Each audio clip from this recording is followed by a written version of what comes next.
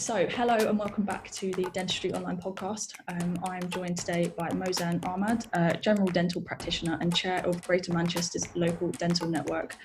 I've spoken to you a few times over the last year, and I feel like I've never asked you how you got into dentistry. So I thought we'd start with that today. So yeah, what's your story? How did you get into dentistry?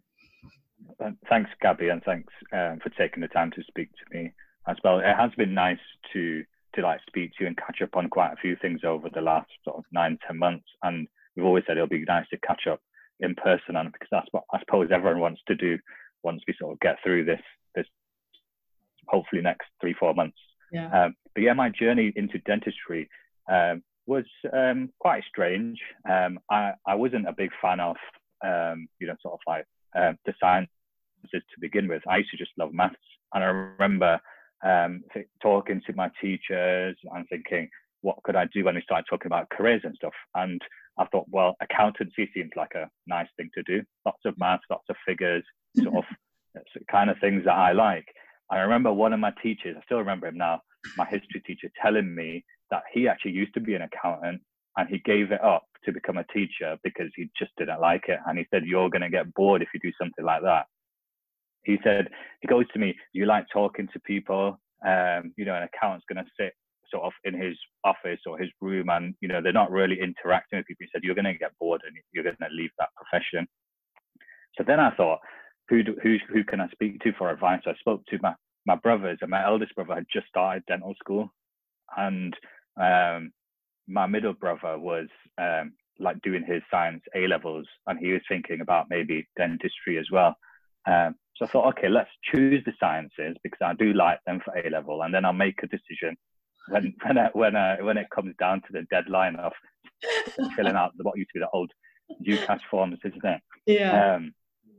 And then both my brothers started saying to me, look, you don't do dentistry because there's 2 dentists already in the family and that's enough. And I thought to myself, being a little bit of a rebel when I was younger, that no one tells me what to do. So I thought, right, I'm going to do dentistry and stick it to them. And so that was the start of my journey into dental school. That's amazing. So does that mean there are now 3 dentists in the family? Yeah, so we've got one black sheep, which is the youngest, my sister. She's a doctor, so okay. We let her off. She wasn't as stubborn as you. She was quite happy to do her own thing. Yeah, she thought she'd do her own thing, and I suppose we gave her a bit more leeway because she's a baby of the family and she's the only girl, so no one put any pressure on her. Yeah, that is a bit of a blessing when you're the youngest child. You get away with a little bit more, I think. But you work alongside your wife now. So that's quite an unusual dynamic, I think, in any profession. But obviously, dentistry is quite you work quite close-knit team. So how's that been, particularly over the last sort of 9 to 10 months? How's it been working alongside her? So thankfully, we don't work the same days at the same practice, so we get a bit of a break from each other. I remember we did for probably about 1.5 years, and actually it wasn't too bad because I would normally have lunch with one of my brothers who also works there as well, or I'd be in meetings at lunchtime, and my wife would have lunch sort of with the staff. So it's not like we were in each other's faces. And the people listening to this podcast, work in dentistry, know that actually when you're seeing patients, you don't actually then interact with anyone other than probably your nurse. So it's quite, working, even if we're working in the same days, we didn't really see much of each other anyway. But over the last 10 months, it's been quite helpful because I've been thinking about how I can support dental practices and our urgent dental centres from my role as the LDN chair for Greater Manchester. But I've got the chance to bounce ideas off my wife and my brothers as well, who I work alongside, to get an idea of how they think some of these ideas and plans might actually work practically, how dentists might feel about when we first started thinking about, offering urgent dental services after the sort of lockdown in March. So it's been quite nice to have someone that close to be able to bounce ideas up. Yeah, I can imagine, particularly because it's a situation that nobody's been in. To be able to talk to people and get some reassurance, or somebody to say, actually, this would work better.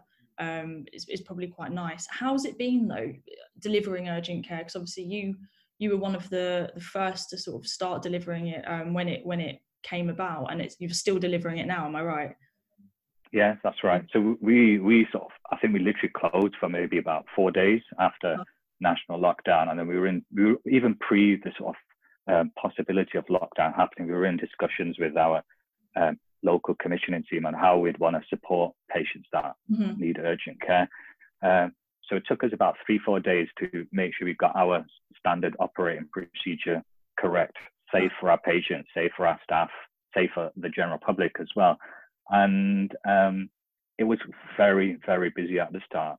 So initially in Greater Manchester, we had sort of our contracted out of hours and unscheduled care practices that were offering services, but only 2 urgent dental centres.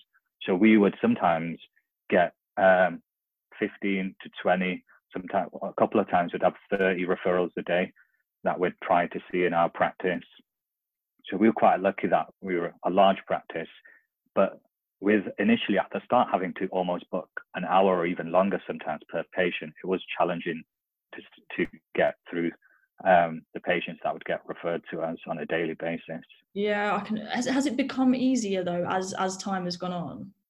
Absolutely. So I think in Greater Manchester, within like a couple of weeks, we had, we were up to 10, then it went up to double to 20 urgent dental centres. And then sort of by the time we were getting to sort of April, May time, we had 90 urgent dental centres in Greater Manchester. So that, if you think, there's 412 NHS dental practices in GM. And, so we almost had a quarter of dental practices for urgent dental centres open seeing patients. And it was a mixture of non-practices that could unfortunately only offer non-AGP services, but then we still had quite a lot of practices able to offer AGP services right from the start. No, that's interesting. That's good that it's become less intense as time's gone on, because I can imagine the pressure, you must have felt quite a lot of pressure to deliver, because obviously these patients are presenting with pain and don't know what to do about it. And if you're one of the only ones that are open, then you're sort of feeling the full force of the patient base, I guess. Yeah, and I think the urgent dental centres were like a really good success story that's come out of this this pandemic, and because we've worked with them really closely. We have regular meetings. So initially they were fortnightly. Now we have them monthly, open to one member from the urgent dental centre to feedback, and we have one later on today as well, actually. But what we found is that we could modify certain things. So we looked at ways of improving how the referrals were coming in from referring practices, and making sure x-rays were attached before the patient was referred and stuff like that. And now we've started to, because they've been so successful, also starting to support our 111 services, so they can actually refer directly into our online referral management systems for us to pick up these referrals for patients who aren't registered with a dentist as well. So do you think you've actually learned quite a lot from the pandemic? Do you think there's some lessons that you've taken away that you might not have? Yeah, so the big thing is, I think we've always felt that dental practices and their staff are resilient, and they will make things work. And that, whether that's been the sort of challenges with different types of contracts previously when we had fee per item, and now obviously the UDAs. Yeah. But actually, when something like this pandemic came about, it was phenomenal to see how resilient a lot of the dental practices were to make sure that they wanted to get services up and running as quickly as possible, but obviously as safe as possible as well. Yeah, no, for sure, I can imagine. I mean, obviously, nobody wanted to be in the position we're in now. I don't think, I for one, maybe it was naive of me, I didn't think we would need a third national lockdown at some point. But here we are, and it's something that I guess we're all just having to sort of work around and work with. But with that in mind, what do you think are some of the biggest challenges NHS dentistry faces now, sort of looking ahead, perhaps at 2021, but also, just beyond that? So when I was thinking about this, I thought there's 2 parts almost to this. So one is the challenges we think personally, and I think the mental health of our staff, and that includes patients as well. But if I specifically think about our dental teams, it is still very challenging. You mentioned like the third lockdown, and there's worry and fear around seeing patients that, and I know we run practices that are really safe, and a dental practice is probably safer than the vast majority of other places, but there's still that fear there for our teams, and that mental health stresses isn't just the fear of the COVID and contracting that and maybe passing on to family. There's always obviously massive financial challenges that are going to be affecting dental teams' mental health as well. So there's that we're going to have to make sure we support. Yeah. And I know the BDA and our Health Education England in the Northwest have put together some online health and wellbeing support for the whole dental team. So that's really nice to see. Yeah. But the big thing, I think, when you move away from teams and the personal aspects of it, and you think long term, and you look at NHS contracts, I think it's clear, and it's been said for the last 10 years, 15 years, sort of when they came in, 15 years ago now, isn't it? UDAs came in 2016, that actually they're not fit for purpose, and it's been made clear from what we've picked up through the pandemic, that the way that the bean counting of UDAs works isn't, the contract's just not fit for purpose. And we really have an opportunity here to get the stakeholders involved to make sure we create a contract that's going to be fit for our patient. So it emphasizes prevention, because we know if we had been able to emphasize prevention all this time, then actually our patients would have the tools to have looked after their teeth better, while we weren't able to see them as often during this pandemic and then before that. And we have to think about then what kind of things are we looking at? There's a massive change in a shift in making sure that health services are sort of adjoined and work together, whether that's digitally or just generally working together. So we have to make sure that NHS dental contracts support practices to be involved in what's developing as the ICSs, or the primary care networks, making sure that oral health is seen as a paramount part of the general health and social care of the patients in that area. Yeah. I mean, obviously this 45% target was announced just before Christmas, sort of from the 1st of January up until the end of April, is that right? That's right, yeah. End of March, sorry. End of March, yeah. I thought I'm getting my months confused.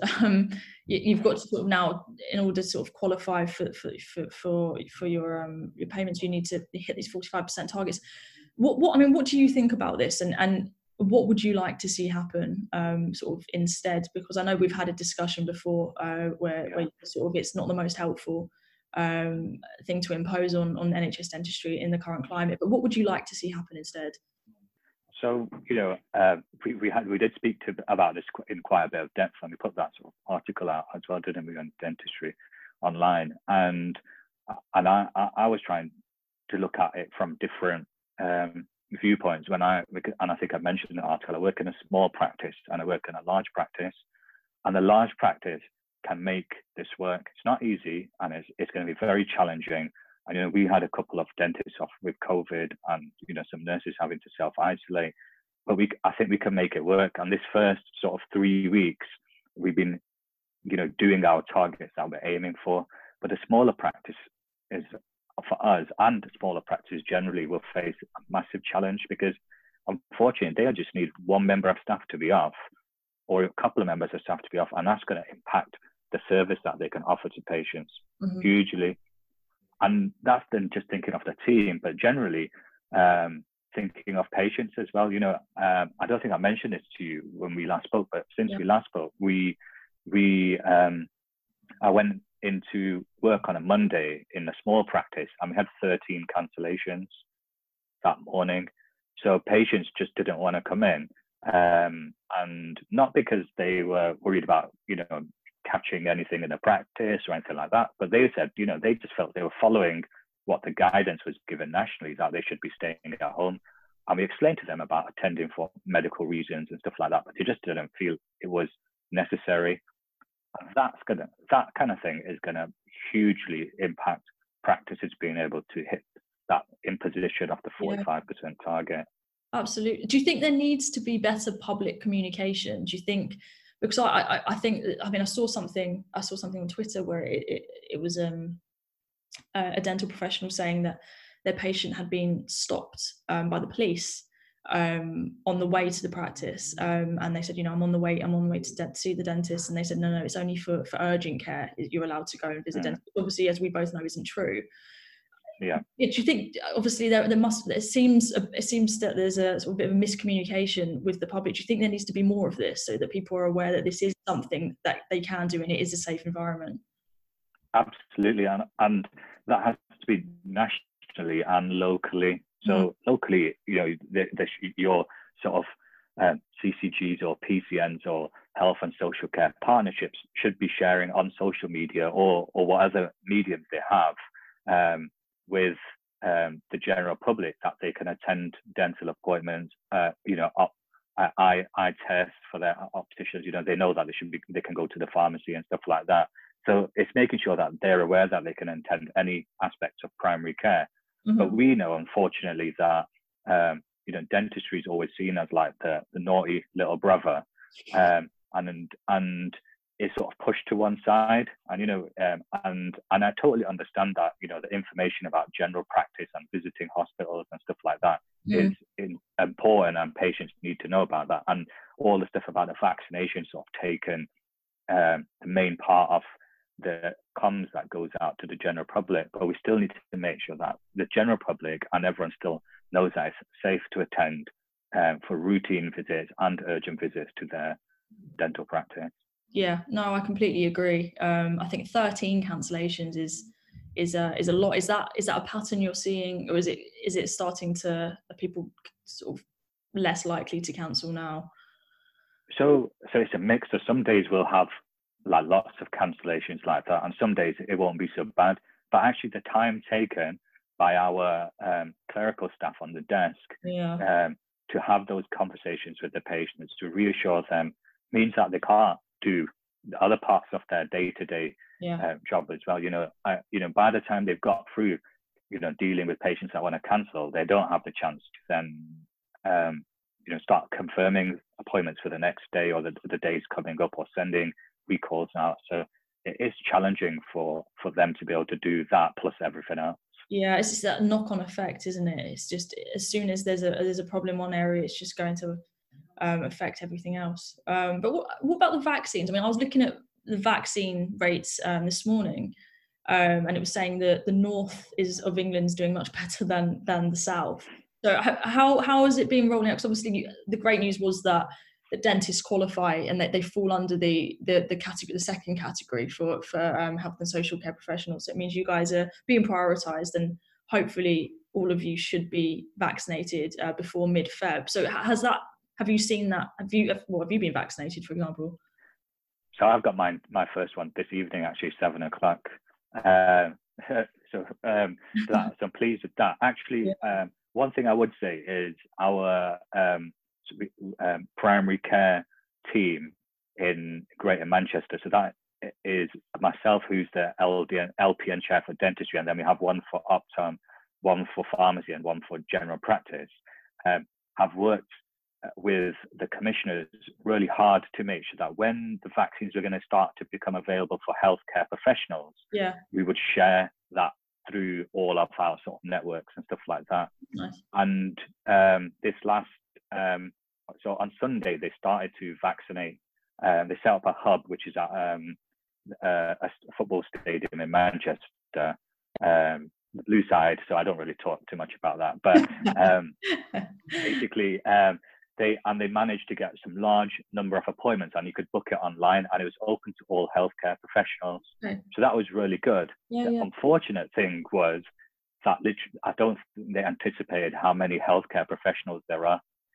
And that's just not dentistry. So a lot of the time they think there's a 2-surgery dental practice, that's 2 dentists that we need vaccinating. What they don't think is that actually it's not, because there's the 2 dental nurses that probably work with them, and maybe a sort of runner nurse, and then the receptionist, and everyone else that's involved in that team. So actually it got booked up really, really quickly. But I think the learning that they've taken from that, and then how well it's actually been running, and the feedback's been really good at how smooth the process is when you attend the appointment and then you get your jab and the follow-up's booked for you. So I think as we get more and more vaccines become available, they'll open that out again to the healthcare professionals. Oh, that's good. I've got a friend who's a nurse based in Manchester actually, and she's part of the vaccination. She's sort of signed on to help out. I know she's been there this week, and she said it's actually been quite nice to be there because you're getting these people coming in. Obviously, a lot of them are elderly, and they're coming in sort of in elderly couples, and they look quite hopeful, and it's quite like a nice sort of sense of spirit in there because it's quite a big moment. These people coming in and getting their vaccines. We're all just fed up now with what the state of the world, I think. So I think in comparison to the first lockdown, the vaccines are that sort of bit of light at the end of the tunnel, I think. And there's great news about it. It's hard to sort of sift through some of the this isn't probably the appropriate place to go into, but like all the stuff, anti-vax stuff on social media and stuff like that. And that's people's own decisions and choices. And I think that's the nice thing at the moment, that it's not something that's imposed. I know there's been lots of discussion on different forums about how Hep B jabs are imposed on us as dental care professionals and whether this vax will be eventually. But at the moment, the choice is there, and people can choose whether they want to have it or they can opt out of it. Yeah, absolutely. And it's I think looking forward, I feel like it's good things ahead, hopefully. I don't want to jinx it though, so I'm just going to touch wood as I say that. But I mean, obviously I'm not a dentist, but so as a dentist, how are you feeling about the year ahead? I know we've sort of covered what you think needs to happen or you'd like to see happen, but what's your general sort of feeling at the moment towards the year? So I'm always an optimist.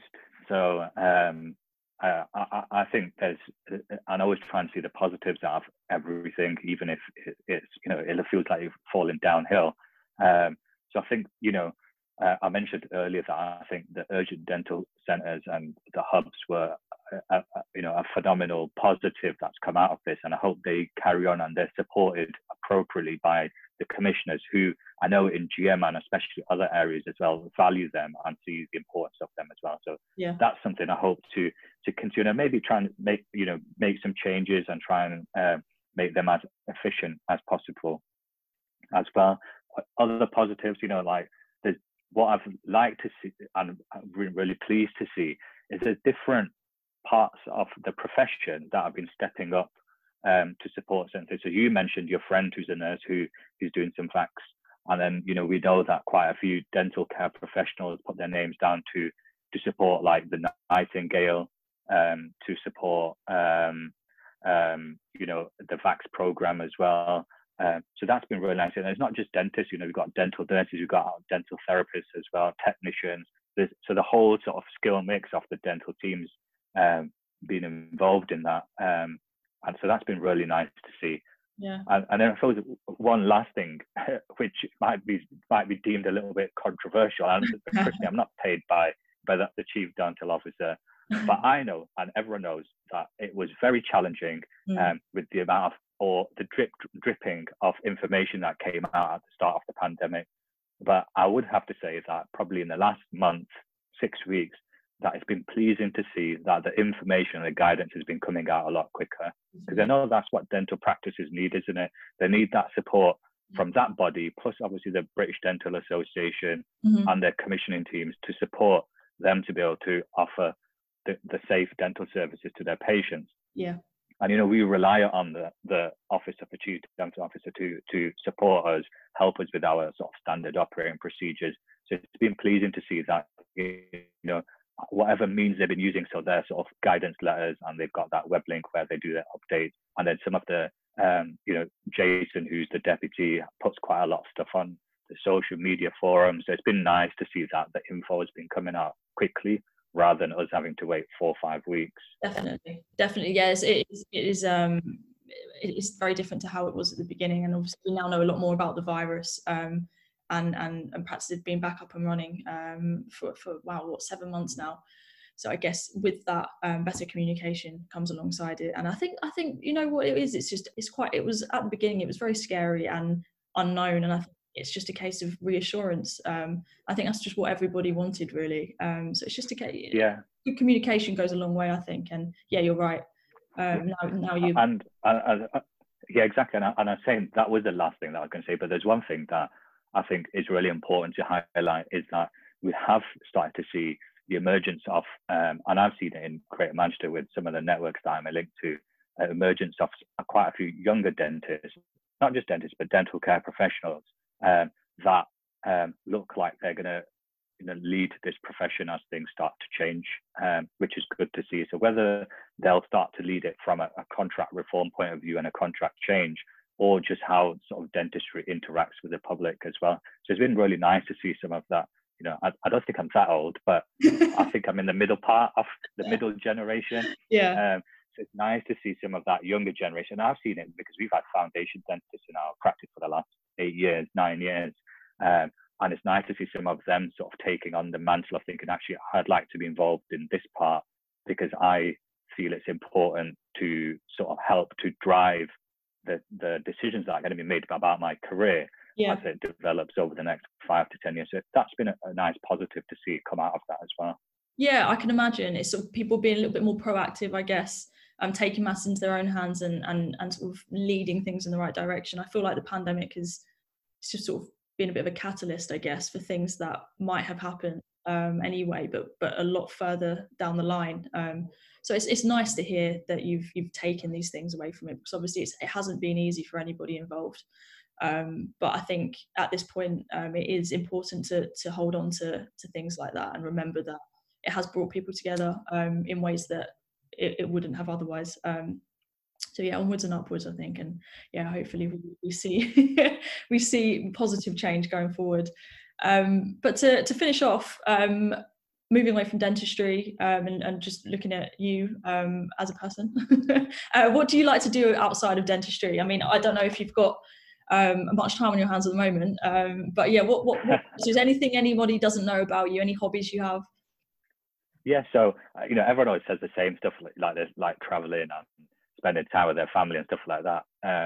But I think you can do that, but then also you need a bit of me time as well. So around about 9-10 years ago, I made the decision that I was going to cut some of my clinical time. So I'd have almost a day to myself. But then once I did it, I needed to think, actually, what do I do in this day? Because I wasn't used to having that sort of day to myself. Yeah. So I always had a keen interest in sports and stuff like that, and combat sports especially. So I decided to take up Thai boxing 9 years ago. So I'd have 2 sort of one-to-one training sessions a week, and then at the end of our training session, then it'd be an open sort of sparring session with other people that were taking part in different sessions as well. So that's been really enjoyable, and I've carried it on. And obviously can't do it so much now with the pandemic. And sometimes my coach will send me some videos that I need to do myself. But I enjoyed it so much that actually my son, who's 10 now, started taking it up, and he trains with me now. So we train with our coach, and then we also then train together at home as well. So we're using just some set drills and stuff like that. Yeah, with when your ego sort of steps in, I thought to myself, oh, I can do this.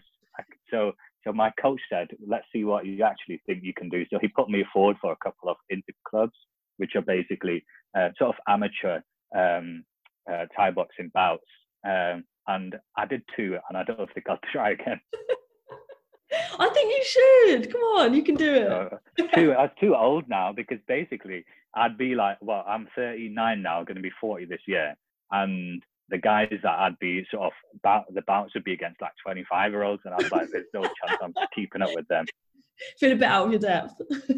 Yeah. And then I think in my last fight, so you wear headgear and you wear some body protection. And obviously gum shields are paramount for someone in our profession. And I got head kicked, and I thought, oh, I don't really want to feel that again. So then I thought, that's the last one. That'll do it. That's enough to put you off. Yeah. Leave it. I think leave it to literally. Yeah. So you can see, like, you see in the cartoons where like the birds start flying around. Yeah. It was literally felt like that. So I thought, yeah, I think that's it now. I think it's Yeah, time to stop. I don't blame you. I mean, do you know what? Hats off to you for stepping up and doing it though, because I think anybody who steps into a situation knowing they could get kicked in the head deserves some recognition. So you should be pleased. Yeah, maybe 15 years of dentistry sort of done that to me. You could sort of take anything on once you've worked in dentistry for that long. Like, come at me, anything now, nothing can hurt me. Yeah. Well, yeah, I think leave that up. So your son he's still carrying it on, is he? Yeah. So so now we train. He's had 2 inter clubs and he's really enjoyed it. And for children, they can't hit the head at that age. So it's more about the technique rather than trying to sort of hurt each other.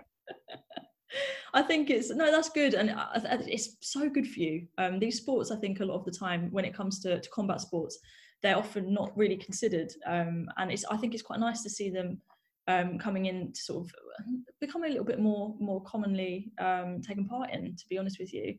Yeah, and everyone's known how popular sort of boxing is, especially in this country where it's probably still like the biggest combat sport. But things like mixed martial arts are becoming more and more popular as you get people utilizing social media to share the sort of things that they're doing. So I think and actually some of the sort of training and stuff like that you can do with very little equipment. Yes. So it's been actually really good during the pandemic to be able to carry on doing some of the exercises and the training, because you don't need much, and whatever you do need is relatively cheap. Yeah, and it makes a nice change to just going out and nothing against walking at all, but I mean sometimes you just need to change it up a little bit, don't you?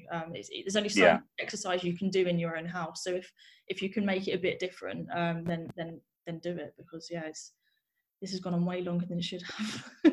This occupation. So well, thank you so much for coming on today. It's been really nice to finally put face to the name and have a conversation.